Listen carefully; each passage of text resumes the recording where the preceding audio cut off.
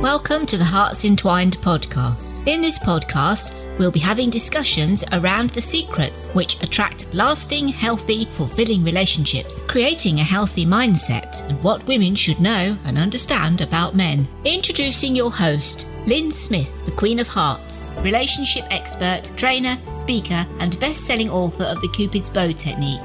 Lynn's mission is to have a positive impact in reducing divorce, domestic violence, and suicide. Welcome to the Hearts Entwined podcast.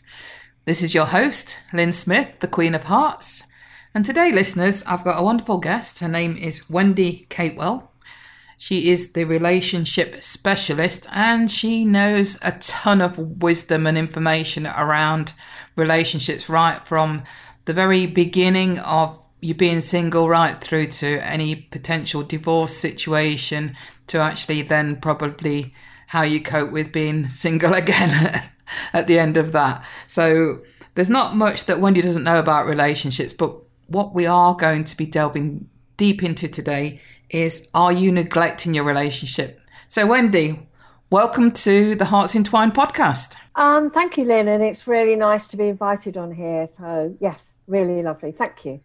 You're very welcome. So before we dig down then around this particular area of specialism that you I know that you're really keen and passionate about around, are you neglecting your relationship? Can you let our listeners know a little bit about you and how you got into the industry? Okay, so I always say that my experience is down to yes, I qualified as a counsellor 15 years ago, so I've got that kind of professional experience.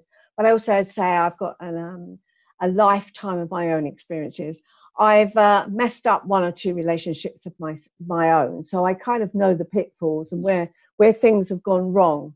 So I think that probably, yeah, that really helps, as well as a lot of other lifetime experiences. So yeah, it's a mixture.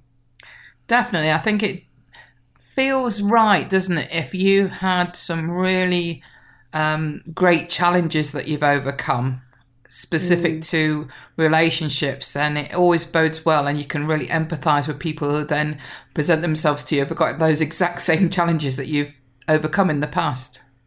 Yeah.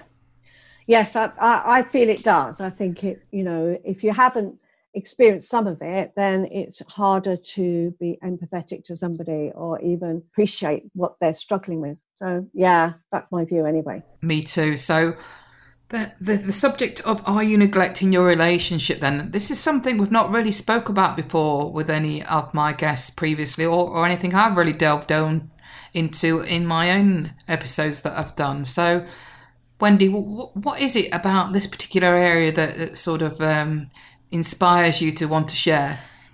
I guess because I feel that we all lead such very, very busy and stressful lives, filled with activities and work and stuff, and it's so jam-packed. It's either that you've got very busy jobs, commuting, long commutes, commitments maybe to relatives, and children can take up an awful lot of time. That they seem to have activities constantly, and parents end up ferrying them here, there, and everywhere, and filling their lives with the children's activities and their own. So it's going to the gym, or maybe they have other hobbies. So it comes very hard when it comes to the point of spending time together and really focusing on the relationship. I think what happens is they'll say, well, we do things together. But if you're at the gym together, you're not going to be talking to each other. If you're at the cinema, you're going to be watching a film. And so generally, that although doing things together can be it'd be nice because you're working as a team quite often. Maybe you're renovating a house. But those are more distractions and take you away from focusing on each other and the relationship and the issues that crop up. Absolutely. It's thinking about what activities are actually nurturing the relationship, isn't it? Yeah. And I think it's connecting with each other and spending time talking to each other, setting aside time for each other, and addressing anything that crops up that you might be putting on the back burner because you think, oh, well, it's not really a problem. And we can distract ourselves because we've got to do X, Y, and Z. So what happens so often that I see with couples is that they just get fed up, they've drifted apart, and sometimes it's the children that hold the glue that are holding the relationship together. So once the children have flown the nest, then they've got nothing in common. I'm not talking about necessarily the same hobbies, because hobbies change over a period of time, but it's more about that connection, that deep connection where they are spending time with each other and being there for each other. So what do you find is a good suggestion, when this is coming up for couples, as to what those activities could be that they might like to both enjoy, that would be the nurturing type things that would bring them closer together? Well, I guess things where you're connecting. So I think it could be going for a walk together if you enjoy walking, because you're going, you often will sit and talk to it. While you're walking, you'll talk to each other. So that can be quite a good one. I think even things like, I don't know, playing board games together. I know it might sound a bit crazy or old-fashioned, but that kind of thing can really, you can have fun together. And you're actually connecting. Playing games or sitting on on a console or on a laptop or an iPad, you're not actually connecting together. And I think that's one of the big distractions, that people, they'll get on their techie kind of devices, and they're on those and they're not really talking to each other. I mean, I even hear people, they text each other in the same house or in the same room. And I think, well, yeah, but how on earth, if you don't sit and talk to each other, if you don't really communicate with each other, that is the biggest thing, I think, communication. It's so bad. People make assumptions and misunderstand each other. Text especially. Someone will send a text and the other person receives it, and they have no idea. It's so one-dimensional. There's no intonation. There's no emotion in it. So it can be read in about 15 different ways, depending on the mood of the sender and the mood of the receiver. So really talking to each other, I would say, is the most important thing. Pastimes, yes, and doing things together, but it is about that connection and just communicating. I agree about the text thing, because texts and emails really are only meant, I think were only initially meant, to enable us to confirm an appointment, or be able to send a document or something like that. They weren't meant really as a replacement for having ordinary conversations, and yet they seem to have become that way. And like you say, it can be so often misinterpreted, the written word. Oh yeah, and it does. And I think also those assumptions, that's the other big thing. I know you inside out. I know what you're thinking. We don't. No one can read each other's minds. They think they do, but they make the assumptions based on their interpretation of it. Yeah, and there's a common saying, perception is all there is, and it doesn't mean that perception is right, wrong, or indifferent. It's just your perception. And the thing is, I think we need to realise that it is just our own point of view, and we could be making big assumptions when they don't actually exist, or that's not the reality. Yeah, exactly. And I think one of the things that I often say to people is that if you put a seedling in a pot and you put it in a dark cupboard, it wouldn't survive. It needs air, it needs light, it needs sunshine, it needs water, it needs nurturing. If you don't give it those things, it won't grow, it will wither and die. And in the same way, a relationship needs that as well. It needs nurturing, it needs care, it needs attention, it needs all that love and attention. If you think, well, we're together now and that's it, I don't need to bother anymore, that's what will happen. It will wither. It will just, in the end, die, and one or the other will just walk away. And quite often we're quite quick not to take responsibility for our part that we play in the breakdown of a relationship, aren't we? It's very easy to start justifying or finger pointing and laying blame on the other person. Definitely, and I know I was guilty of that in the past, and it can be quite hard to accept that we played a part in it, that even if we're with somebody who's quite bullying, the fact is that we've allowed ourselves to be bullied, and that can feel quite harsh, but especially when you are very close to that situation. But in hindsight, if you can look back and say, well, actually, I did play a part in it because I allowed that to happen. Absolutely, I 100% agree with that. I feel that our relationships are a reflection of how we treat ourselves, because first and foremost, I think the most important relationship to nurture is the one that you have with yourself. And if you're not kind to yourself, if you're not mindful of what self-talk is going on in your head, and you're saying things to yourself that I'm not good enough, I'm not worthy enough, how come I always mess my relationships up or whatever, you're not then being kind to yourself, and your relationships that you attract will be a mirror for that. Yes, definitely. I'm not worth it, and therefore I don't deserve anything better. And that's certainly what happened to me in one of my relationships. I settled for second best, definitely, because I just didn't think anybody else would want me at that particular time in my life. Definitely. And this is my experience of working with people that have relationship issues as well. Those that have got relationships that aren't operating at a very high level, or even a toxic level, need to realize what sort of relationship first and foremost have you got with yourself. Are you being kind to yourself? Are you asking yourself empowering questions?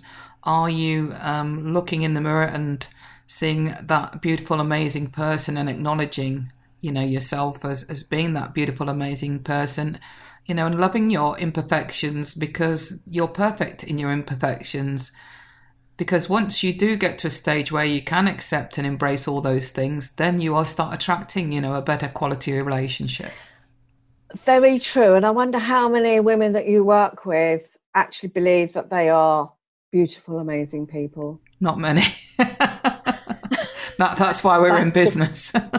That's the problem, isn't it? Because they just don't believe they're beautiful and amazing. They don't acknowledge that they are okay as they are. They don't see that. And then someone comes along who isn't very respectful of them, and it just adds to all those insecurities.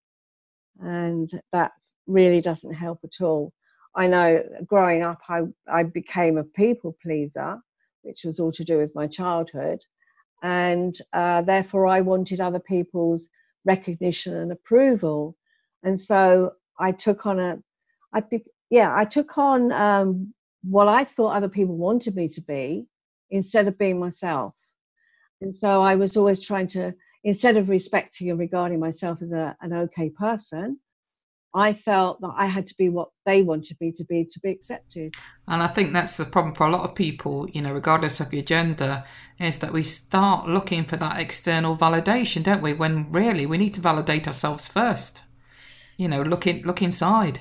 Yes. And that external validation is very wobbly, because it can alter minute by minute, can't it? It depends how that person perceives us, and if we're actually can be manipulated. And you're wonderful because you did that for me, and then the next day, well, no, you're rubbish because you didn't do that for me.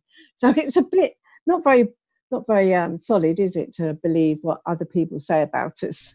No, it's getting to a place where regardless of what the people think or say, you're comfortable with who you are, because what other people think about you is really, I've said this before, it's none of your business. Very true. But the problem is, if we don't have that solid foundation of believing that we are okay and that we are, we don't need that external validation. That's what we're looking for, and that sadly isn't solid at all, is it? So it is really believing that we are okay, as you say. But that's where the groundwork starts, as we know. With the relationship with ourselves is the most important one, and then from there, when we're feeling in that healthy, secure place, that's when we can enter into healthy relationships. Otherwise, we're doomed. Absolutely. It was, as I said before, I think we do attract a mirror, of the reflection of how we're treating ourselves in our significant other. So if we're not conscious or aware that we're not kind to ourselves and that we've got all this negative self-talk going on, then quite often we can sort of, like you say, be swayed by any external criticism as being proof that you're unworthy and undeserving and will never, get anybody better than your own current horrible relationship that you might be stuck in.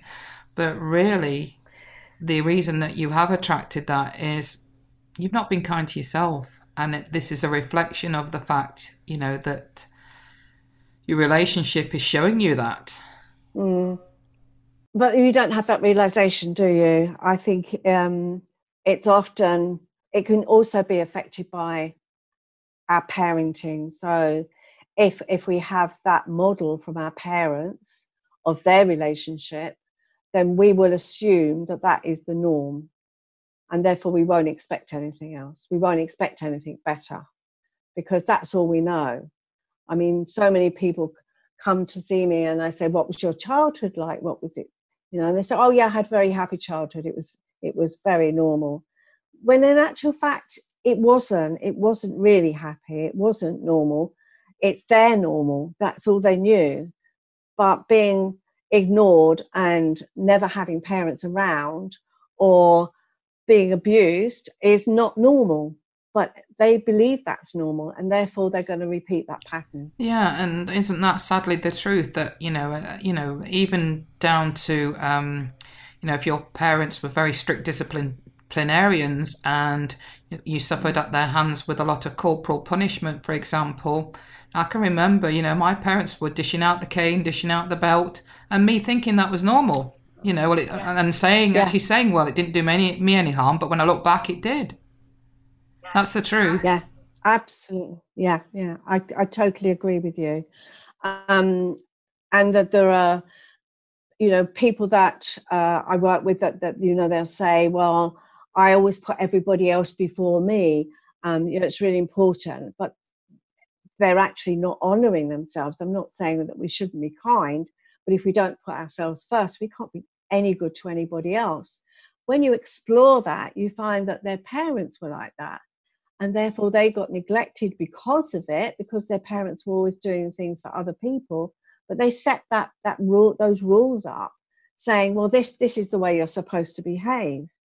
But they're not only just neglecting themselves, they're neglecting their partners, and they're not enjoying themselves because they believe they have to be this selfless and work hard and do more than they need to, and serve everybody else, almost to a point of martyrdom at times. And it's not selfish to put yourself first. In fact, it's selfless, because by you being kind to yourself and putting yourself first and recognizing and acknowledging what an amazing, lovely person you are, you can then be a better partner for your other half. Yeah. You can then be a better parent to your children. You can then be a better son or daughter to your parents. Yeah, absolutely.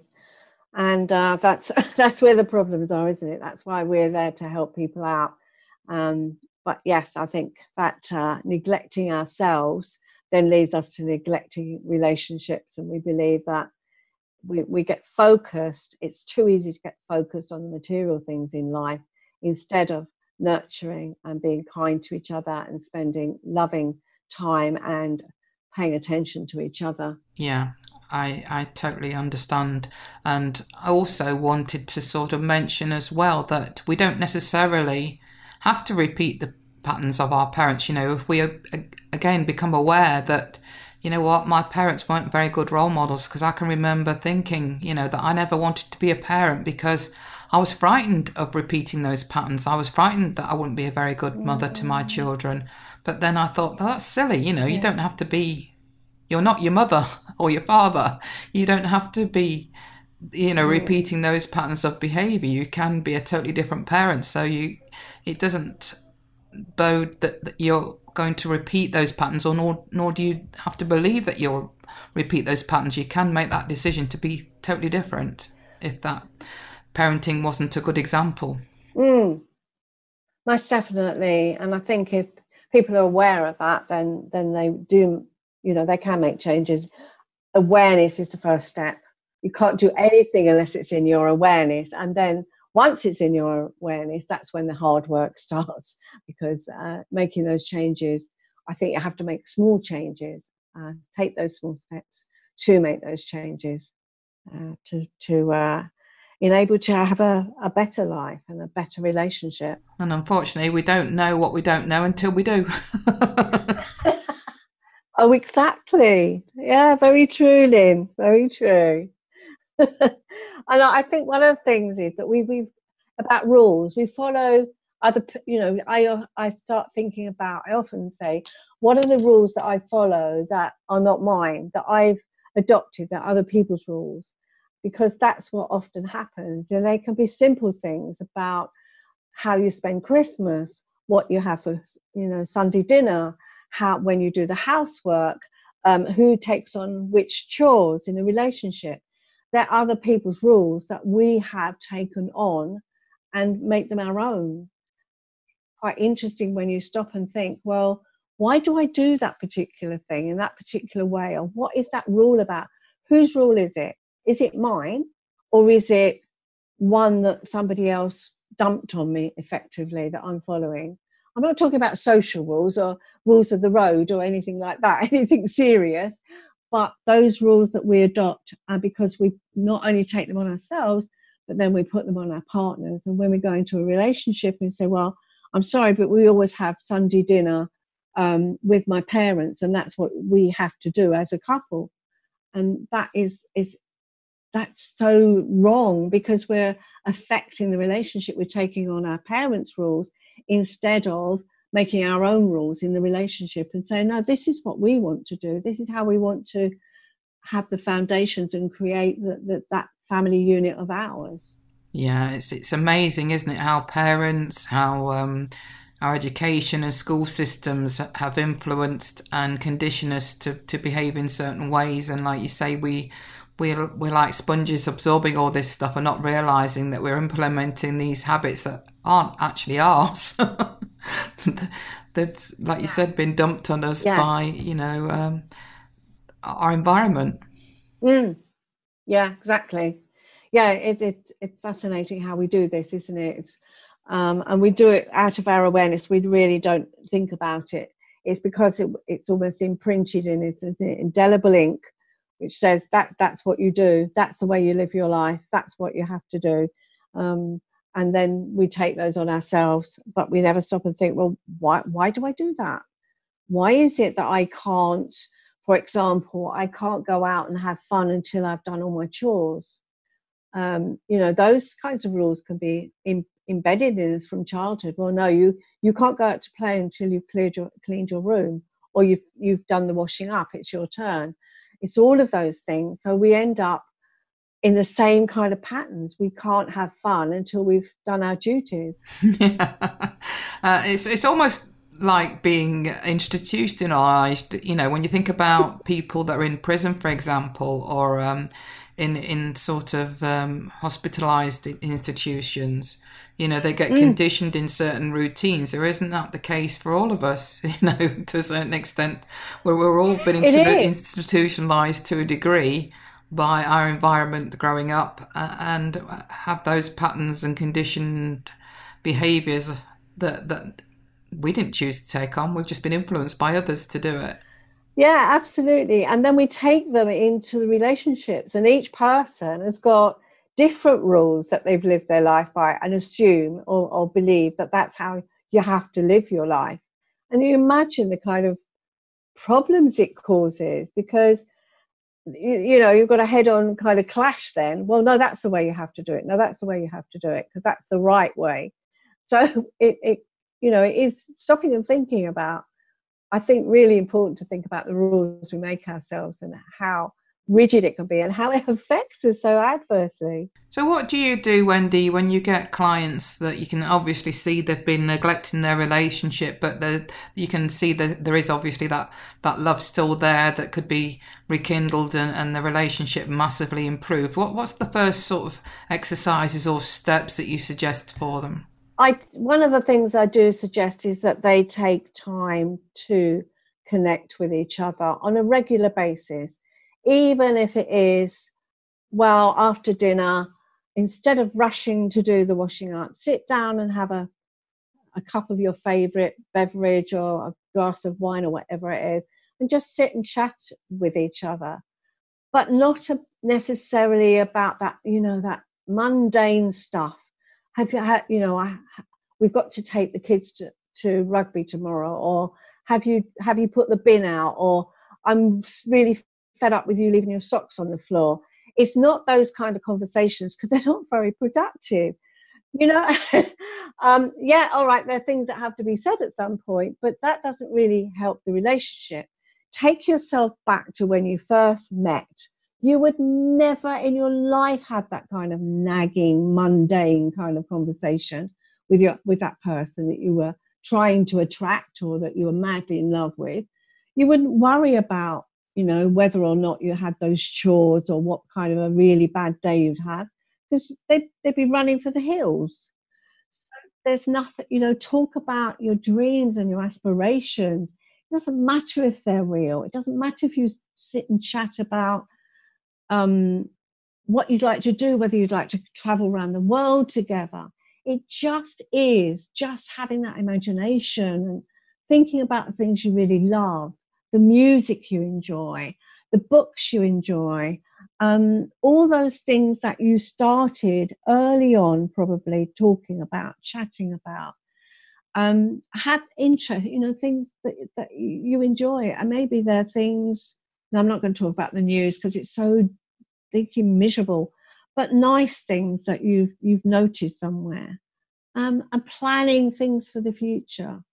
I think just taking that time out, it doesn't have to be a whole evening, but just sit and talk to each other, and even 10, 15 minutes. What's been good about your day? I don't like that phrase, how's your day been? Because you're going to prompt the other one to just grumble about all the miserable stuff. But if you can say, what's been good about your day? Do you know, I just thought the one good thing about my day was I got off the train and the guard smiled at me and said hi. You know, those sorts of things, because it lifts that, you know, it encourages all those good hormones in our bodies, that feel-good factor, and it stops you going down that droning, miserable kind of conversation that just drags you on, you know, when sitting listening to your partner who just wants to grumble about the miserable day he's had. It's not really inspiring, is it? It's not very romantic either. No, and so I love the fact that you've sort of put that caveat in about, you know, what's been great about your day, because we can always find something, even if you generally had quite a shit day, there's always going to be something about the day that you can say something positive about and be grateful for. Yeah. Or even notice when was the last time you looked in your partner's eyes? When did you actually look at them? Really look at them? When did you actually say the last time, do you know what? You've got the most beautiful eyes. I love your smile. Do you know, I really love it when you, I don't know, say that thing, or you make me chuckle. Do you know, you look really sexy when you wear that shirt, that dress, whatever it is. I think, you know, we forget, we lose that, but we had that at the beginning. Yeah. And it can be really powerful, actually, just staring and spending just those couple of minutes just looking into each other's eyes, because sometimes, you know what, the non-verbal communication can be very strong too. Yeah. And we get in that habit of just giving a peck on the cheek. But where's that passionate kiss gone? You know, or love you, and it doesn't mean anything, it's just a habit. And really start thinking, you're never going to reignite that passion unless you work on it. It's not, because just sitting around in a pair of old joggers and a grubby t-shirt is not a turn on. No, it's not.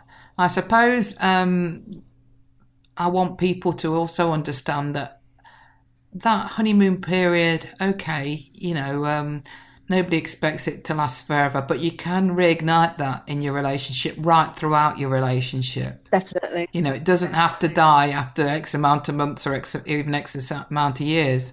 You can always recreate that. It's always there.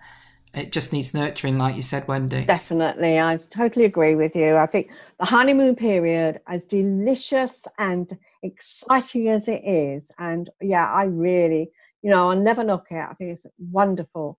But the real relationship starts after that. But you can still keep that magic alive. I've seen it and I've experienced it, and it can be done. So yes, it just needs the nurturing. Take that seedling out of the cupboard and really give it some loving care and attention. It will grow and blossom into something really beautiful. And on that note, Wendy, I'd love you to share with our listeners the fact that you've got a wonderful book out, and tell them the title of it and how they can obtain it, because I'm sure there'll be a lot of people listening that would like to take the opportunity to get it. Okay, it's From Surviving to Thriving in a Romantic Relationship. You can get it on Amazon, on Kindle, or a paperback. It's not one of these heavy books. There's lightheartedness. It takes you through the different stages of a relationship. There are exercises in it that you can do for yourselves to help you. Or search on Amazon for Wendy Capewell, and you'll find it. Great stuff. Well, thank you very much for that, Wendy. And I'll also, for the benefit of the listeners, make sure that information is contained in our show notes, as well as Wendy's other contact information, should you want to know more about her or get in touch. Thank you very much, Lynn. It's been really delightful today. I've really enjoyed it too, Wendy. So on that note, listeners, remember, true love starts with opening our hearts. So until next time, goodbye for now. Thanks for listening to the Hearts Entwined podcast. You can follow Lynn via the Facebook group Two Hearts Entwined, or search Lynn Smith, inspirational speaker, at LinkedIn, or email lynn@hearts-entwined.com.